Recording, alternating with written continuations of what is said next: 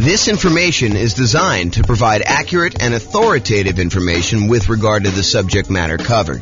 It is offered with the understanding that the presenters are not engaged in rendering legal, accounting, or other professional services. If legal advice or other expert advice is required, the services of a competent professional should be sought. Welcome to the Chula Vista Real Estate Investing and Real Estate Financial Planning Podcast. Learn all about investing in real estate in Chula Vista, California, with a combination of real estate financial planning and modeling with numbers specific to Chula Vista, plus syndicated, more generalized recordings of live and pre-recorded real estate investing classes, not all of them specific to Chula Vista. Be sure to stay tuned after the podcast for a message from our sponsors. Well, good morning and welcome, everyone. I am James Orr, and today we have a really interesting class, a class I've not really seen anyone teach to real estate investors before. It's, I think it's going to be eye-opening to a lot of folks, and so we're going to jump right in, but today we're going to go over how much should you put down when buying rental properties, and specifically the returns for various down payments. So let's jump right into it, and I'll kind of explain what I'm talking about as we go. Okay, so before we get into like the meat of the presentation, I want to kind of just admit to you that we're not just talking about down payments. What we're really talking about is the total cost to close. So the down payment that you're putting down plus the total amount that you have to close. And if I were to do this presentation again, I didn't want to kind of muddy the waters with getting into these discussions of reserves and cumulative negative cash flow. But really, if I do this at a more advanced level, and I probably should do an advanced version of this, but I want to give you the basic framework of this first. I really should do this class where I'm talking about the total cost to close, plus the reserves, plus any cumulative negative cash flow you anticipate having on that property that you've set aside to make the overall investment much more conservative. Okay. We've talked about this idea in previous classes, and I probably need to do an entire class just on this topic. But the idea is, let's say you have negative $200 a month in cash flow on a property that you're considering buying. You know, our market has really high prices right now, really high interest rates. Rents are lagging a little bit. And even if you apply all the different 88 strategies that we have for improving cash flow, in some markets, you're going to struggle to come up with a property that has positive cash flow unless you put a lot down. And so you may decide, hey, look, instead of putting, 20% more down in order to get this property to have positive cash flow, I might choose to set aside the amount of negative cash flow I'm going to have to cover me through when I realistically think that I'm not going to have negative cash flow anymore. And so what you do is you say this, okay, I've got negative $200 a month in cash flow on this property I'm considering buying. So over the course of the first year, I have negative 200 times 12, which is about $2,400. However, next year, I think rents are going to go up about 3% or so, and maybe that's about $50. I'm going to make the math really easy and just use $50. So rents are going to go up by about $50, which means my cash flow is not going to be negative $200 a month in year two. It's going to be negative $150. And I'm doing some really oversimplified math. Yes, you want to do the actual math to do this, but I'm just kind of doing some really rough math to show you exactly how this works. So $200 a month negative in year one. Now, because rents went up $50, you have about negative $150 in year two, which is about $1,800 negative cash flow. In year three, rents go up again a little bit, about 3%, which means about $50 a month. In this case, for example, to make the math easier. So instead of having negative $150 a month in cash flow in year three, now you only have negative 100. You do that. So negative 100 times 12 months is about $1,200. The next year, rents go up a little bit more. You have $50 a month negative. So that's about $600 for the year in negative cash flow. And then after that, when rents go up again a little tiny bit, you have $50 more in rent, you don't have negative cash flow anymore. And so we could look at the next few years and say, well, in year one, we had negative 2,400. In year two, we had negative 1,800. In year three, we had negative 1,200. In year four, we had negative 600. And if we add all those together, which I probably should do that because I've used this example several times, but if you go add all those together, maybe it's negative $6,000. I don't know exactly how much it is. Add them all up and find out how much it is. And so if you say to yourself, look, I have this negative $200 a month in cash flow.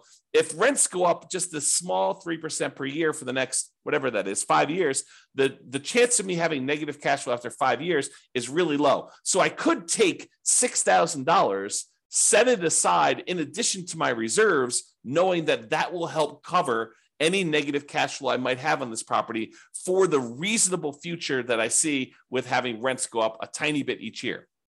Now, with that being said, do rents always go up? No, they do not.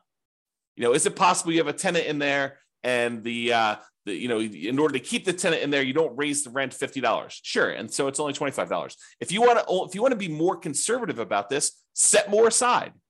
But the idea is it'll make you much more conservative, much safer to set aside the reserves you need, and then in addition to that, counting up the cumulative, the additive total of the amount of negative cash flow you're likely to have until you get to the point where it's likely to be positive. And you can look at this in the world's greatest real estate deal analysis spreadsheet. Just go download the spreadsheet, realestatefinancialplanner.com/spreadsheet. And you can look at this in the override section. It'll show you the cumulative negative cash flow you have on this property over whatever time period it is, and then set aside that money. Will it protect you 100%? No. Will it make you much safer than not doing this? Absolutely. And that's the idea, is I want to see you stay in the game. I want to see you be successful over a long period of time, not just buy as many properties as you can. And then when you have some type of downturn, you've got these, alligator type properties that you have negative cash flow on, and you're unable to hold through the down period. Okay. So before I get into today's class, we're talking not really just about down payment. What we're really talking about is total cost to close plus reserves, plus those cumulative negative cash flow numbers. But now that I've gotten said that, I'm telling you, I only use down payment to do the charts I'm doing today because I wanted to keep it simple and not mess it all up with all the reserves and total cost to close and the cumulative negative cash flow part. So in the future, I probably should do all of them together. Okay, that being said. So the question is this: how much should you put down when buying rental properties? And I think for a lot of real estate investors, it's, well, how much do I have to put down? But if you have a lot to put down, it becomes a really interesting question. It becomes the question of, what is optimal? What is going to be the best amount to put down? And part of you start thinking about this in terms of, well, what's my overall return going to be on the amount that I have to put down? Okay. So when you start thinking about this, here are some considerations. If you're going to do like a nomad strategy or a house hacker strategy where you're moving into the property and then you're ultimately going to use that property that you live in as an investment, whether that's nomading where you live in there for a year and then you convert it to a rental after a year, or house hacking where you're buying a property where you could rent out part of it, either renting rooms or you buy a duplex, triplex, or fourplex, and you're able to rent out the other units. Like whatever strategy you're doing where you're doing as owner-occupant interest rates are better than non-owner occupant interest rates. And significantly better. So if you're going to move into a property and live there, the interest rate you're going to get from a lender for putting the same amount down is going to be better than if you put the same amount down as a non-owner occupant, if you bought it as an investment property where you did not plan to move in. So imagine you're putting 20% down in the property. The interest rate you get for putting 20% down if you're moving into the property is better than if you're putting 20% down and not moving into the property and buying it as an investment. So there's an advantage to move in terms of interest rates. And we're going to show you some charts related to that here in a second. Okay. In addition to that, the percentage down payment you put down can have a significant impact on your interest rate as well. And this, I think, makes sense to a lot of people. If you put only 5% down, the interest rate is probably going to be higher than someone who puts 20% down. And why? I think one of the reasons why is there's added risk to the lender. And the lender says, hey, look, for this added risk, I want a higher return on my money because there's a better chance that you are going to be foreclosed on, that you're not going to make the payments, you're going to walk away from the property, and that you're going to do it. I mean, just think about it from a very practical perspective. Think about it from your own perspective. If you put nothing into a deal, if you put nothing down in the property, you have nothing to lose except your credit score and reputation by walking away from the property. So I think a lot of folks are like, I have no money invested in this deal. If I walk away, I didn't lose any money. I just don't have the property anymore. And yeah, I got bad credit, but maybe I didn't have good credit to begin with, right? So the thought is you put 20% down, now you're much less likely to walk away from the property. And from the lender's perspective, they have a cushion of equity where if you walk away, they could sell the property even at a discount and probably get all their money back or most of their money back. And that's why they like you put in 20% down. Okay. So whether you decide to own or occupy, or you don't own or occupy and you buy an investment property, the interest rates vary based on that. And the amount you put down percentage-wise impacts the interest rate as well. Now, some returns, remember there's 4 returns when we buy investment properties plus reserves, but there are 4 primary returns when we buy investment properties. We talk about this when we talk about my return quadrants. Appreciation, the tendency for property values to increase over time. That's what appreciation is. The tendency for property values to increase over time. Cash flow, the amount of cash flow you have. You take all the income on the property minus all the expenses on the property. What's left over is your cash flow. So the cash flow on the property, your debt pay down, how much you're paying down on the loan with each payment that you make over that whatever time period you're measuring. And then finally, the tax benefits of owning that rental property, what we like to call cash flow from depreciation. It's really your depreciation benefit times your tax rate, tells you approximately how much you're getting back in taxes by owning that rental property. Okay, so you have all 4 areas of return. Now, what's interesting is if you think about how many dollars of appreciation you got, how much in dollars the property went up in value, or how many dollars in cash flow you got for the year, or how many dollars you paid down in the loan, or how many dollars you got back in terms of cash flow from depreciation, some of those returns change depending on how much you put down. For example, if you put more down, you tend to have more cash flow. Think about it from the extreme. If you put nothing down on a property, your cash flow is going to be lower than if you put down 100% and you bought the property all cash, right? Just look at the extreme example of that. Can you see that when you put nothing down on a property, the amount you're going to get in cash flow is going to be lower. It's going to be a smaller dollar amount than if you put 100% down your property. Now, I'm not talking about the return on investment. I'm talking about the dollar amount of the return. There's no division by how much you had to put down. We're going to talk about that in a minute. Okay. So for now, realize that some of these dollar amount returns change depending on how much you put down. For example, cash flow would change. Now, what about appreciation? Does the amount that the property goes up in value change depending on how much you put down? The answer is no. If you go buy a $400,000 property and it goes up 3% in that year, it went up $12,000.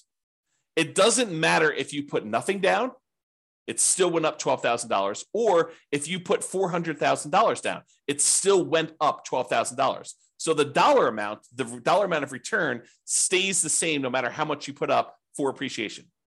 But for cash flow, it changes based on how much you put up. It also changes how much debt you pay down. And think of the extreme example. If you put nothing down, the amount you're paying down on debt is a certain amount. If you put 100% down, where you have no loan at all, the amount you put down is 0. So the more you put down, the less your debt pay down tends to be. There's some exceptions, whether you do 30-year loan or 15-year loan. But if you're doing the same term of loan, then that's the same. It makes sense. It's what I'm talking about here. Okay, we're doing comparison, same loan term to loan term. Okay, and finally, your depreciation benefit. Your depreciation benefit stays the same in terms of dollars, whether you put 100% down or 0 down. You still get the same tax benefits, whether you put nothing down or you put 100% down when you buy a property. Okay. So what's interesting though, as I hinted at, even if the dollars stay the same, even if the amount of appreciation you got is always $12,000 as an example, the return on investment would change depending on how much you put down. So now you're talking about return on investment is the dollar amount you earned divided by how much you put down in order to get that. Well, if you put almost nothing down, the return you get with $12,000 on the top and a 0 on the bottom is basically infinite. If you put a really, really small amount down, the return is going to be really, really high because maybe you're getting $12,000 in return from appreciation and you only have $1,000 in the deal. Well, that's a really, really good, very high return on investment number. But what if you had to put the $400,000 down in order to get that $12,000 in return from appreciation? Well, now you only have a 3% return on investment. So your return on investment goes down. So even if the dollars stay the same, the amount you have to put down affects the return on investment. And the same holds true for return on equity, which I'm not going to cover in today's presentation. Okay. But these returns vary depending on how much you put down. So the question is, how much should I put down? Well, we're going to talk about that today. I'm going to show you how these returns vary on a single property. And I'll just point out here that when I did this class initially, this was not the first time I've taught this class, but Matt Weaver with Excel Financial Group provided the mortgage quotes I used to create the original versions of the following charts. However, I've since estimated to make the changes for our current interest rate environment. These charts would look different during different times. So if you really wanted to recreate the charts I've created here, you will want to go through and update the charts with your latest data from your mortgage broker. And most mortgage brokers do not like sitting on the phone with you while you go through and ask them for, 20 different quotes on 20 different down payments. Okay. Some will, most don't like it. Just a lot of work. Okay. With that being said, let's take a look at some charts. Because I love some charts. All right.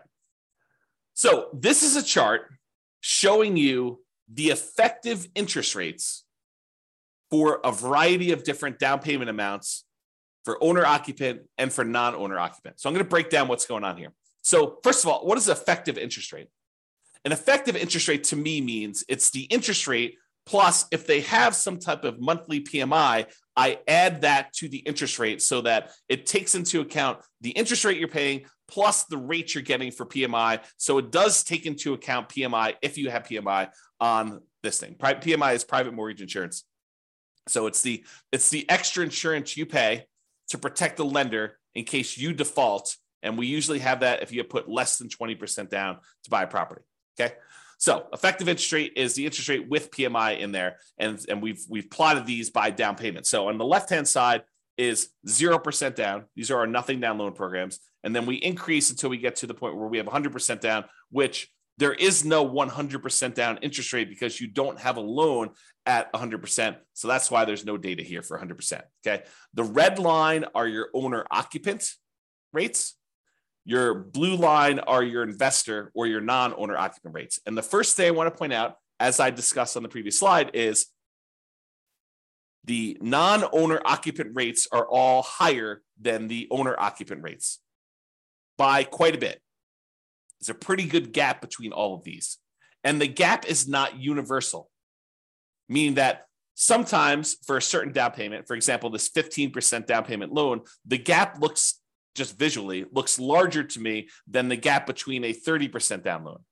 So sometimes the difference between an owner occupant loan and a non-owner occupant loan is greater than other times. Another way of thinking about that. Okay.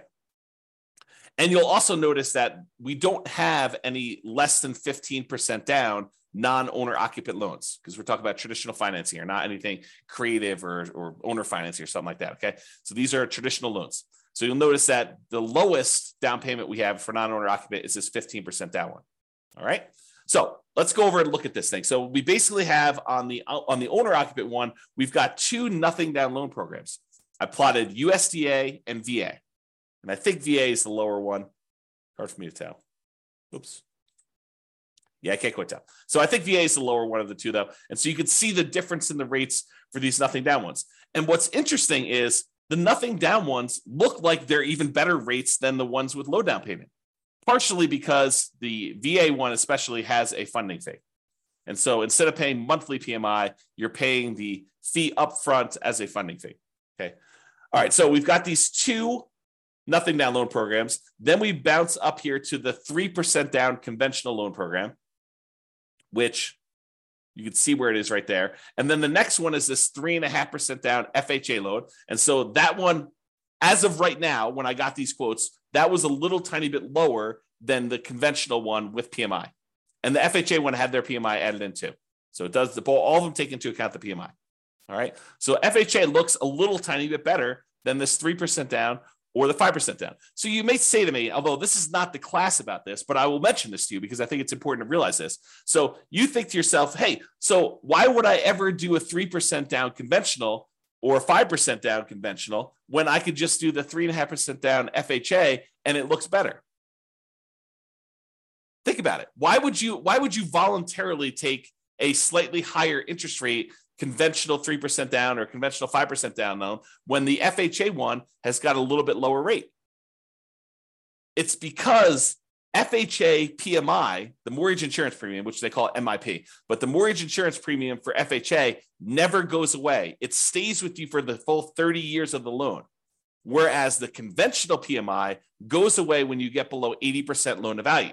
So you do have a slightly higher effective interest rate on the conventional loans, but it's only for a few years until you pay down the loan below 80% loan to value. And then it drops off.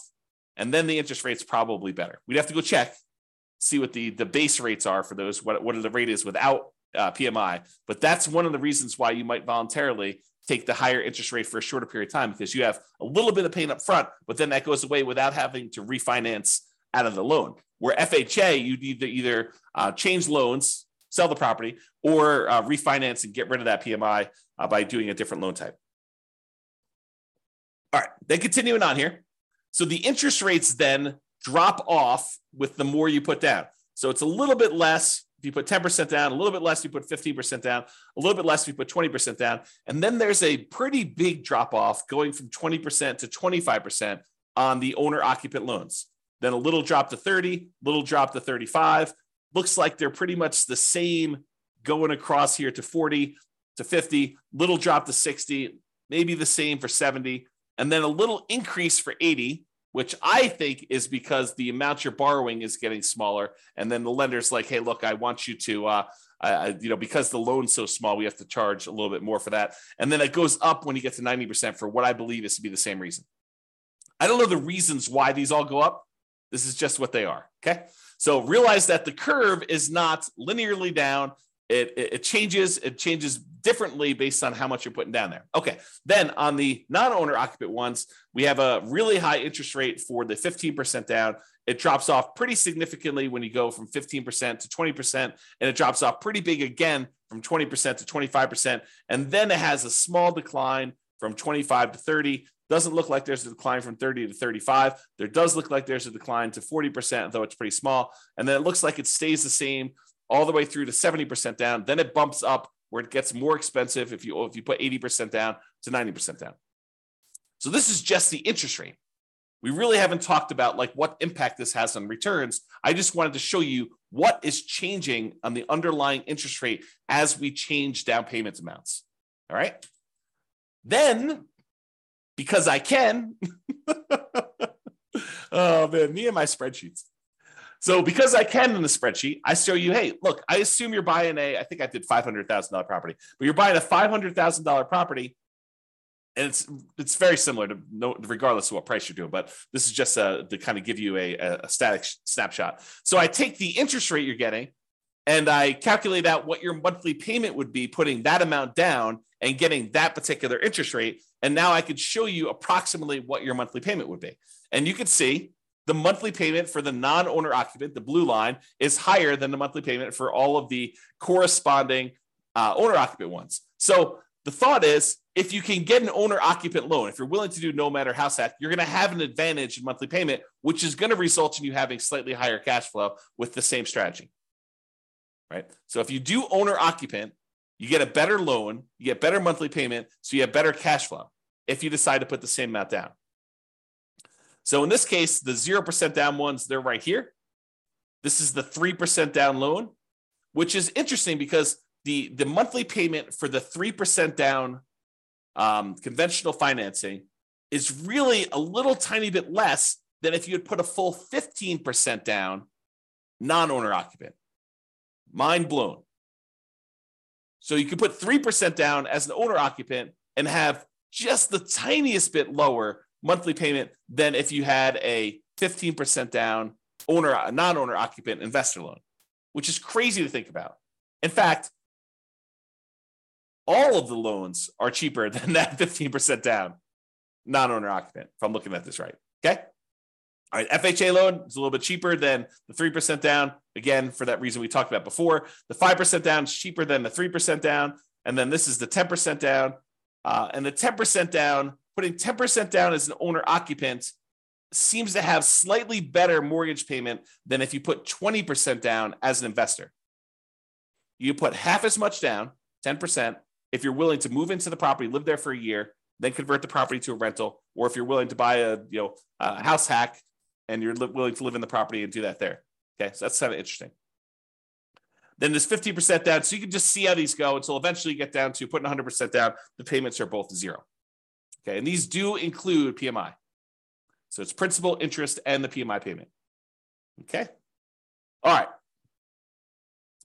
I think that's all I had to say about this chart.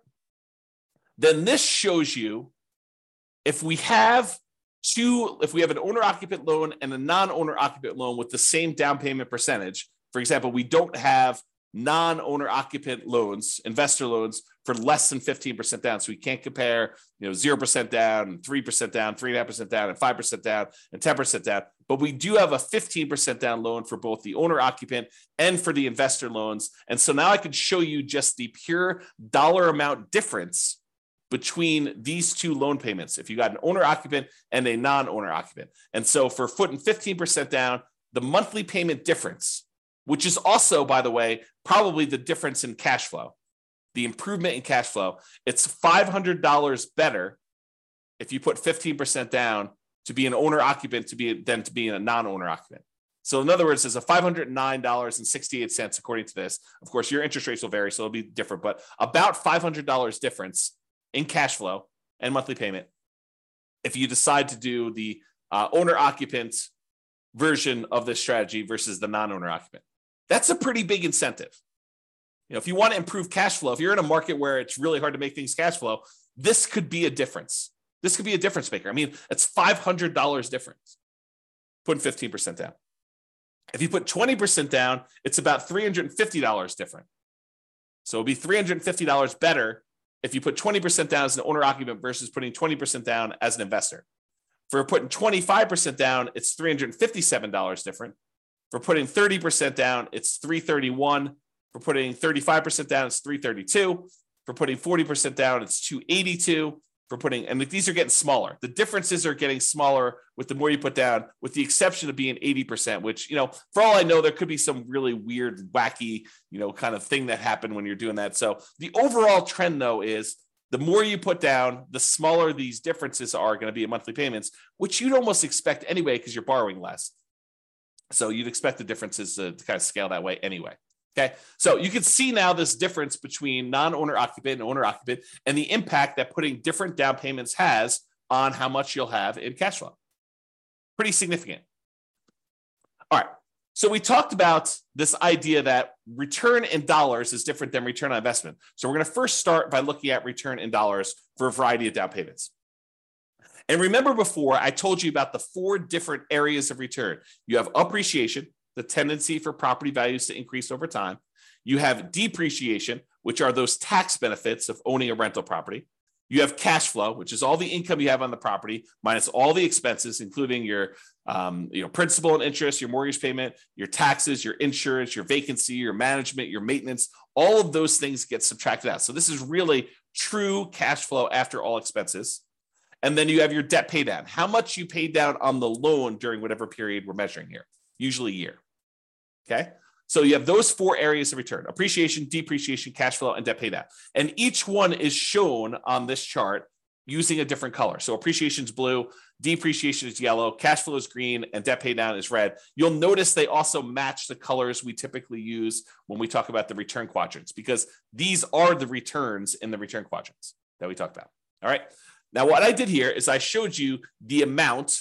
It's an annual amount from year 1, assuming you can rent the property in year 1, which technically you can't rent an owner-occupant property in year 1 because it's an owner-occupant property unless you're renting, getting tenants in there, and it happens to be the same amount you're getting for regular rent. But it shows you the amount annualized return, and I'm using year 1 just to make the math simpler. And it shows you all the different loan types. Right here is the cutoff. Right here is the cutoff between owner-occupant, and then these to the right of here are investor. So you could see where they kind of like change pattern abruptly. That's where it changes from owner-occupant loans. These are all the owner-occupant loans, and these are all the investor loans. And so I show you the down payment amount. So these are the 2 0% down ones. This is 3% down, 3.5% down, 5% down, 10, 15, 20, 25, all the way up to 100% down.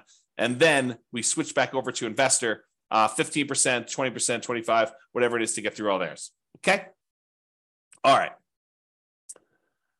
So this is what we're talking about now. So you got all these loan programs here, and it shows you the returns we're getting for various things. So one of the things I want to point out is what varies and what stays the same. I kind of covered this during the intro, but I'm going to cover it again here because you can see these charts and they look really busy. It's hard to tell exactly what's going on. So here's what is changing and what's the same. So first of all, what stays the same? What stays the same is appreciation. The property value is going up that amount no matter what you put down on it. And then depreciation. The tax benefits you get from owning that rental property are the same no matter how much you put down. Okay, so that's these two over here. And it shows you the dollar amount is the same no matter what loan program you got. It looks like in this particular case on about a $500,000 property, which I believe is what I use for this, it's about $18,000 a year in benefit from that first year.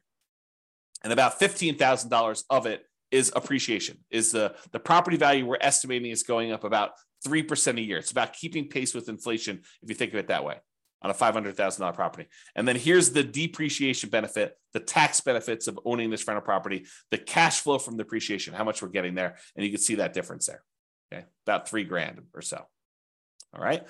Now, what changes? Well, depending on how much you put down, it varies how much you pay down on that loan.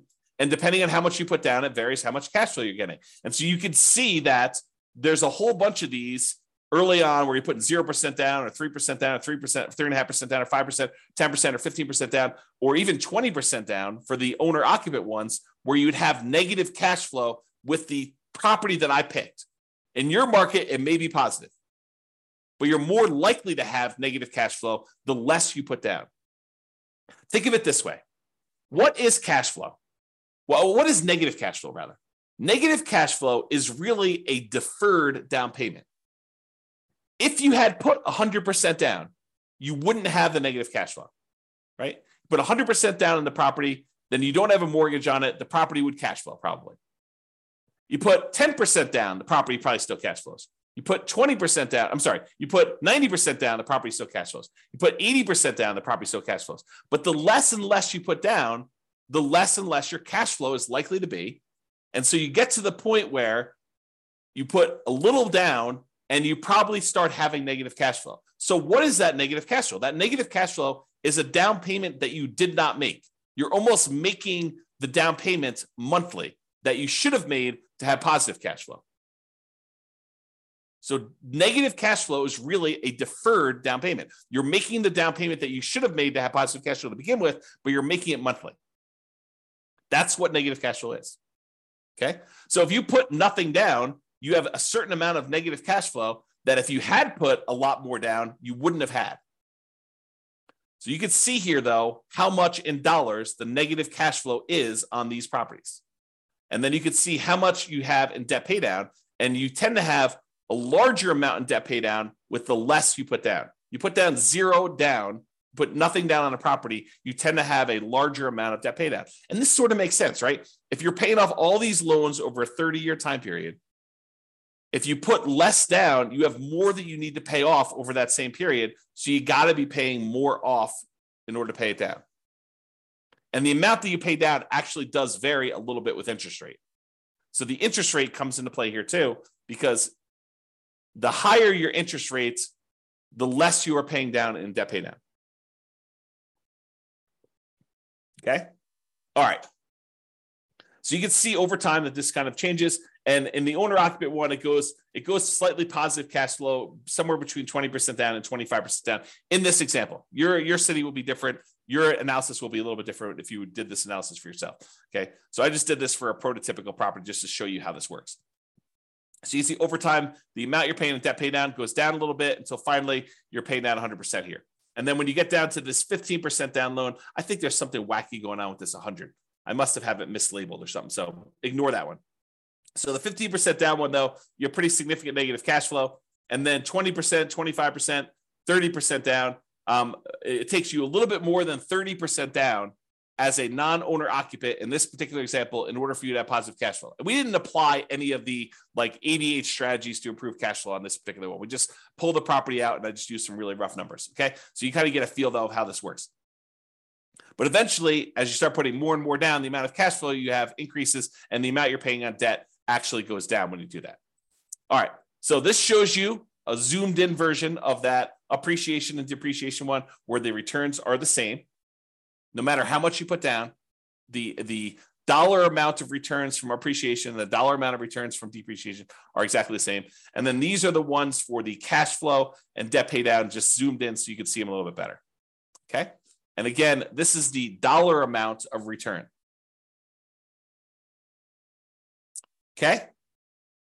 I mean, I could talk about some of this stuff for hours. So I'm gonna save myself going off on these really long tangents, because you can see that if you add up the negative part and the positive part, you can see that this is probably net negative. And you can probably see over here, these are probably net positive, but the amount you're getting overall increases when you do this. So I don't know, it's kind of interesting. Just definitely some interesting stuff to look at here. All right. So we've talked about this idea of return in dollars. Now we're going to say, what is the return on what we had to invest in order to get that dollar amount, right? So the return on investment. And so this shows you the return on investment. How many dollars we had in appreciation, how many dollars we had in depreciation, how many dollars we had in cash flow, how many dollars we had in paying down a loan, divided by how much we had to invest in order to get that deal. So if we had to invest, nothing down plus some closing costs, you could see that there. If we had to invest, 50% down in order to get those, you could see those there. And you'll notice what happens is when we have very little in the deal, like 0% down plus some closing costs, you'll see that the returns look really, really, really high, right? Like the return here, not including cash flow, because cash flow is negative, is over 500% for the two nothing down loan programs. If you subtract out whatever the negative ones here, it's probably in the 350% return range. 350% return on investment by putting nothing down the deal. That's pretty phenomenal. And you're putting nothing down the deal, but you have some closing costs, which is why it's not infinite. For those that are wondering why it's not infinite, okay? Then you have this 3.5% down, or 3% and 3.5% down, and those are still pretty significant, probably pushing over 100% before you have the negative cash flow here. But you can kind of see those returns, but it's really hard to see what's going on here. So in order to make it easier to see what's going on with all of these other ones, I'm going to remove anything less than 15% down. So this is the same exact chart showing you the return on investment return amount, the percentage return on investment for each of the four different areas. But now I've removed anything less than 15% down so that we could see what's going on with those. They were just compressed before, and it was really hard to see. So now I'm going to show you what's happening with the 15% down. So here's what we've got going on. And I'm going to just use one or two examples here. So on the 15% down, owner occupant, you're moving into the property. You've got some negative cash flow here. The negative cash flow return looks like it's about negative 7% return on what you had to put down. So if you put 15% down plus some closing costs, you have negative cash flow on this property at about negative 7% of the return of the amount you had to put into the deal in order to do that. However, from appreciation, you've got probably about positive 18% return. And the return from depreciation, I don't know, it looks like it's just eyeballing it here. It looks like it's probably in the plus 5%. And then the amount you're paying down on debt pay down is probably in that, 6% or so return. So you have all of these returns that are positive, and then this cash flow, which is a little bit negative here. Now, it's important to realize a couple things. There's a reason why I separate out these four returns as different, because they have different characteristics. As one example, appreciation. Are you guaranteed to get 3% appreciation each year? No, you're not. You could get more than 3%. There have been several years in the last 5 years or so where appreciation has exceeded 3% in the overwhelming majority of the US markets by a lot, right? More than 3% per year. But are there years where property values do not go up? Or maybe even just your property does not go up in value? Absolutely. Can you have a year where property values go down, where appreciation is negative? 100%. You totally could have years where your property value does not go up. Okay. So appreciation is not a guaranteed return. It's a speculative return, right? We're speculating that the market will improve, and we're estimating what that might be in the future looking forward. And you give me a long enough time horizon, I'm telling you, it's probably going to be around 3%, looking back at the 100 plus years of history we have on how much properties appreciate in the United States. It's about what inflation has been, about 3%. Okay. So you give me a long enough time horizon, I'm telling you, it's going to be about that. Might your property in particular be a little bit better or a little bit worse? Sure. Might a certain market perform a little bit better or a little bit worse? Sure. Okay. but it is speculative in nature. It is not guaranteed. So this return, even though it's nice and big on here, is a somewhat questionable return. We don't really know. Now, what about this yellow area, this depreciation, the tax benefits of owning the rental property? Does it matter how the market does as to how much depreciation you get? No, it doesn't. It's a tax benefit set by tax code. So unless the tax code changes, which does happen occasionally, but this one's been around for a while. And so what's the best evidence that something will continue? How long it's continued in the past. Not saying that it can't change, but it's likely, I'd say better than likely, highly likely, that you're likely going to get this return. So the depreciation return is probably a pretty sure thing. Not guaranteed, but closer to guaranteed. As long as tax code doesn't change, you're probably going to get that. So that one is a good return there. What about this red return from debt paydown? Is debt paydown reliant on the market doing well? Does the market have to go up in value for you to get the debt paydown portion of your return? No. If you make the mortgage payments as agreed upon with your lender, if you don't default, you're getting that return. It's contractual.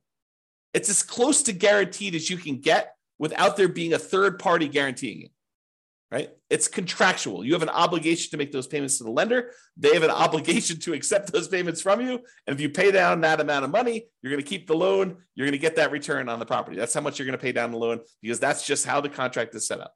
Okay. So it's a contractual obligation you have for debt paydown. So that's not that speculative. It's pretty certain. Now, returns, let's talk about like when you get these returns. So appreciation, the property value goes up by 3%. It goes up by $12,000 in the first year, or $15,000 in the first year. Do you get to pocket that money? No. Unless you sell the property or unless you do a cash out refinance, that is money that's sort of like being deferred until you collect it later. It's what I call cash later. What about cash? What about the depreciation benefit? The tax benefits you get from owning this rental property. Do you get that right away? Yes, you get it in that year. You get it on your tax return. And honestly, you can adjust your exemptions on your paycheck and you could get it monthly or weekly with your paycheck. You could say, look, I know I'm getting this at the end of the year. Let me go to my job and adjust my exemptions so that I'm being taxed less, because I know at the end of the year, I'm getting this big block back from owning this rental property. I'll just take it in with my paycheck instead. I'll pay less taxes in because I know that at the end of the year, I'm not going to have to pay taxes because I've got this benefit coming to me at the end of the year. So you can even adjust it up and get it weekly with your paychecks, or biweekly or monthly, whatever your paycheck period is. Okay. So you could do that. So some of these are returns later. Some of them are returns now. Some of them are speculative and kind of like dependent on the market, which cash flow is also another one that's speculative, dependent on the market. And some of them are cash later, or are not speculative. They're more guaranteed, more certain. Okay. So you can see that all these returns are not the same. So you may prioritize some returns over other returns when you're thinking about these and making these investments. All right. All right. So we got these couple different returns here, and you can see kind of like how the numbers vary over time, that the return on investment varies a lot depending on how much you put down, but you may go from having this negative cash flow to having this positive cash flow. And even though the return overall is lower, the return from cash flow is positive here, it's negative here, and negative here, small and negative down here, and a 25% down. Okay. And you can see how they compare to the investor loans versus the non-investor loans, the owner-occupant versus the non-owner-occupant loans here. So, for example, a 25% down looks like the return's about, 18% here. For 25% down for the non-owner-occupant, it looks like it's about 18 minus whatever this is. So minus like 3 or so probably about 15. So it's a little bit less as a return on investment by doing the investor loan for 25% down, as an example. Okay. All right. These are just the returns for the ones that are variable. For the ones that are fixed. So the appreciation and depreciation, the dollar amount doesn't change, but now that the return, the amount that you had to invest in order to get those varies, now you can see that the fixed dollar amount returns are still varying once you put money down, so you can see how those change, okay, over time. And then these are the ones that are variable based on the loan to begin with, and they're variable based on how much you put into the deal. So for example, You put 30% down here, you can see you have the return just from cash flow and debt pay down is pushing, high 4%. But it doesn't get really, really crazy for the majority of these, right? It's still sub 5% for all these. It just changes which one you're taking the return in. This is sort of my idea of deal alchemy. Do you want to move your return from debt pay down to cash flow? Well, you put more down, you can get less debt pay down, and you're going to get more cash flow. But the return is largely similar, right? It's not varying a lot, varying a little, but not a lot. Varies more over here with your non-owner occupant. The return actually goes up overall with your non-owner occupant one. Okay. And you can see how all that plays out. All right. So in conclusion, pretty cool stuff, right? Interest rates vary based on owner occupant and non-owner occupant pretty significantly. Interest rates vary based on the loan program, which makes sense to you, right? Doing VA loan versus USDA loan program changes a little bit. Interest rates vary based on down payment amount, which I think is surprising for a lot of folks. Some dollar returns vary depending on how much you put down. So you put more down, you get more cash flow. You put more down, you get less debt pay down. Others don't. Doesn't matter how much you put down, your appreciation, the dollar amount of appreciation is going to be the same. Doesn't matter how much you put down, the dollar amount from depreciation, the tax benefits of owning the rental property are going to be the same. And not all returns are the same. Each return type has different characteristics. Some are speculative, some are not speculative. Some are cash now, some are cash later. So some have different tax rates, some have the other tax rates. The time you take to learn about these differences, to understand them and apply what you learn to your own situation is worth doing. You should go ahead and take the time and think about this stuff and think about what makes sense for you, what your goals are, and how to do that. Okay. If you need help applying this, that's what we do in the coaching stuff. So go ahead and reach out about doing that. All right. That's it. This has been James Orr. Hope you've enjoyed this class. I certainly did. I think we should do an advanced version at some point in the future. If you think we should, go ahead and reach out and let me know. We can go ahead and do those. And this has been James Orr. Have a great day. Bye-bye for now. With home prices up, mortgage interest rates up, and rents up, but not quite enough to counteract the higher prices and interest rates, cash flow on rental properties in Chula Vista is harder than ever. Book a call with the Real Estate Financial Planner to apply our proprietary 88 strategies to improve cash flow on your rental. See the show notes for a link to schedule your call and improve your cash flow today. If you're a real estate agent, lender, or professional in Chula Vista that wants to help our real estate investor listeners, consider reaching out to learn about collaboration opportunities with this podcast. We'd love to add more value to our listeners by having you assist our investors buy, sell, and finance their real estate investments. See the show notes to schedule a call to discuss collaboration opportunities.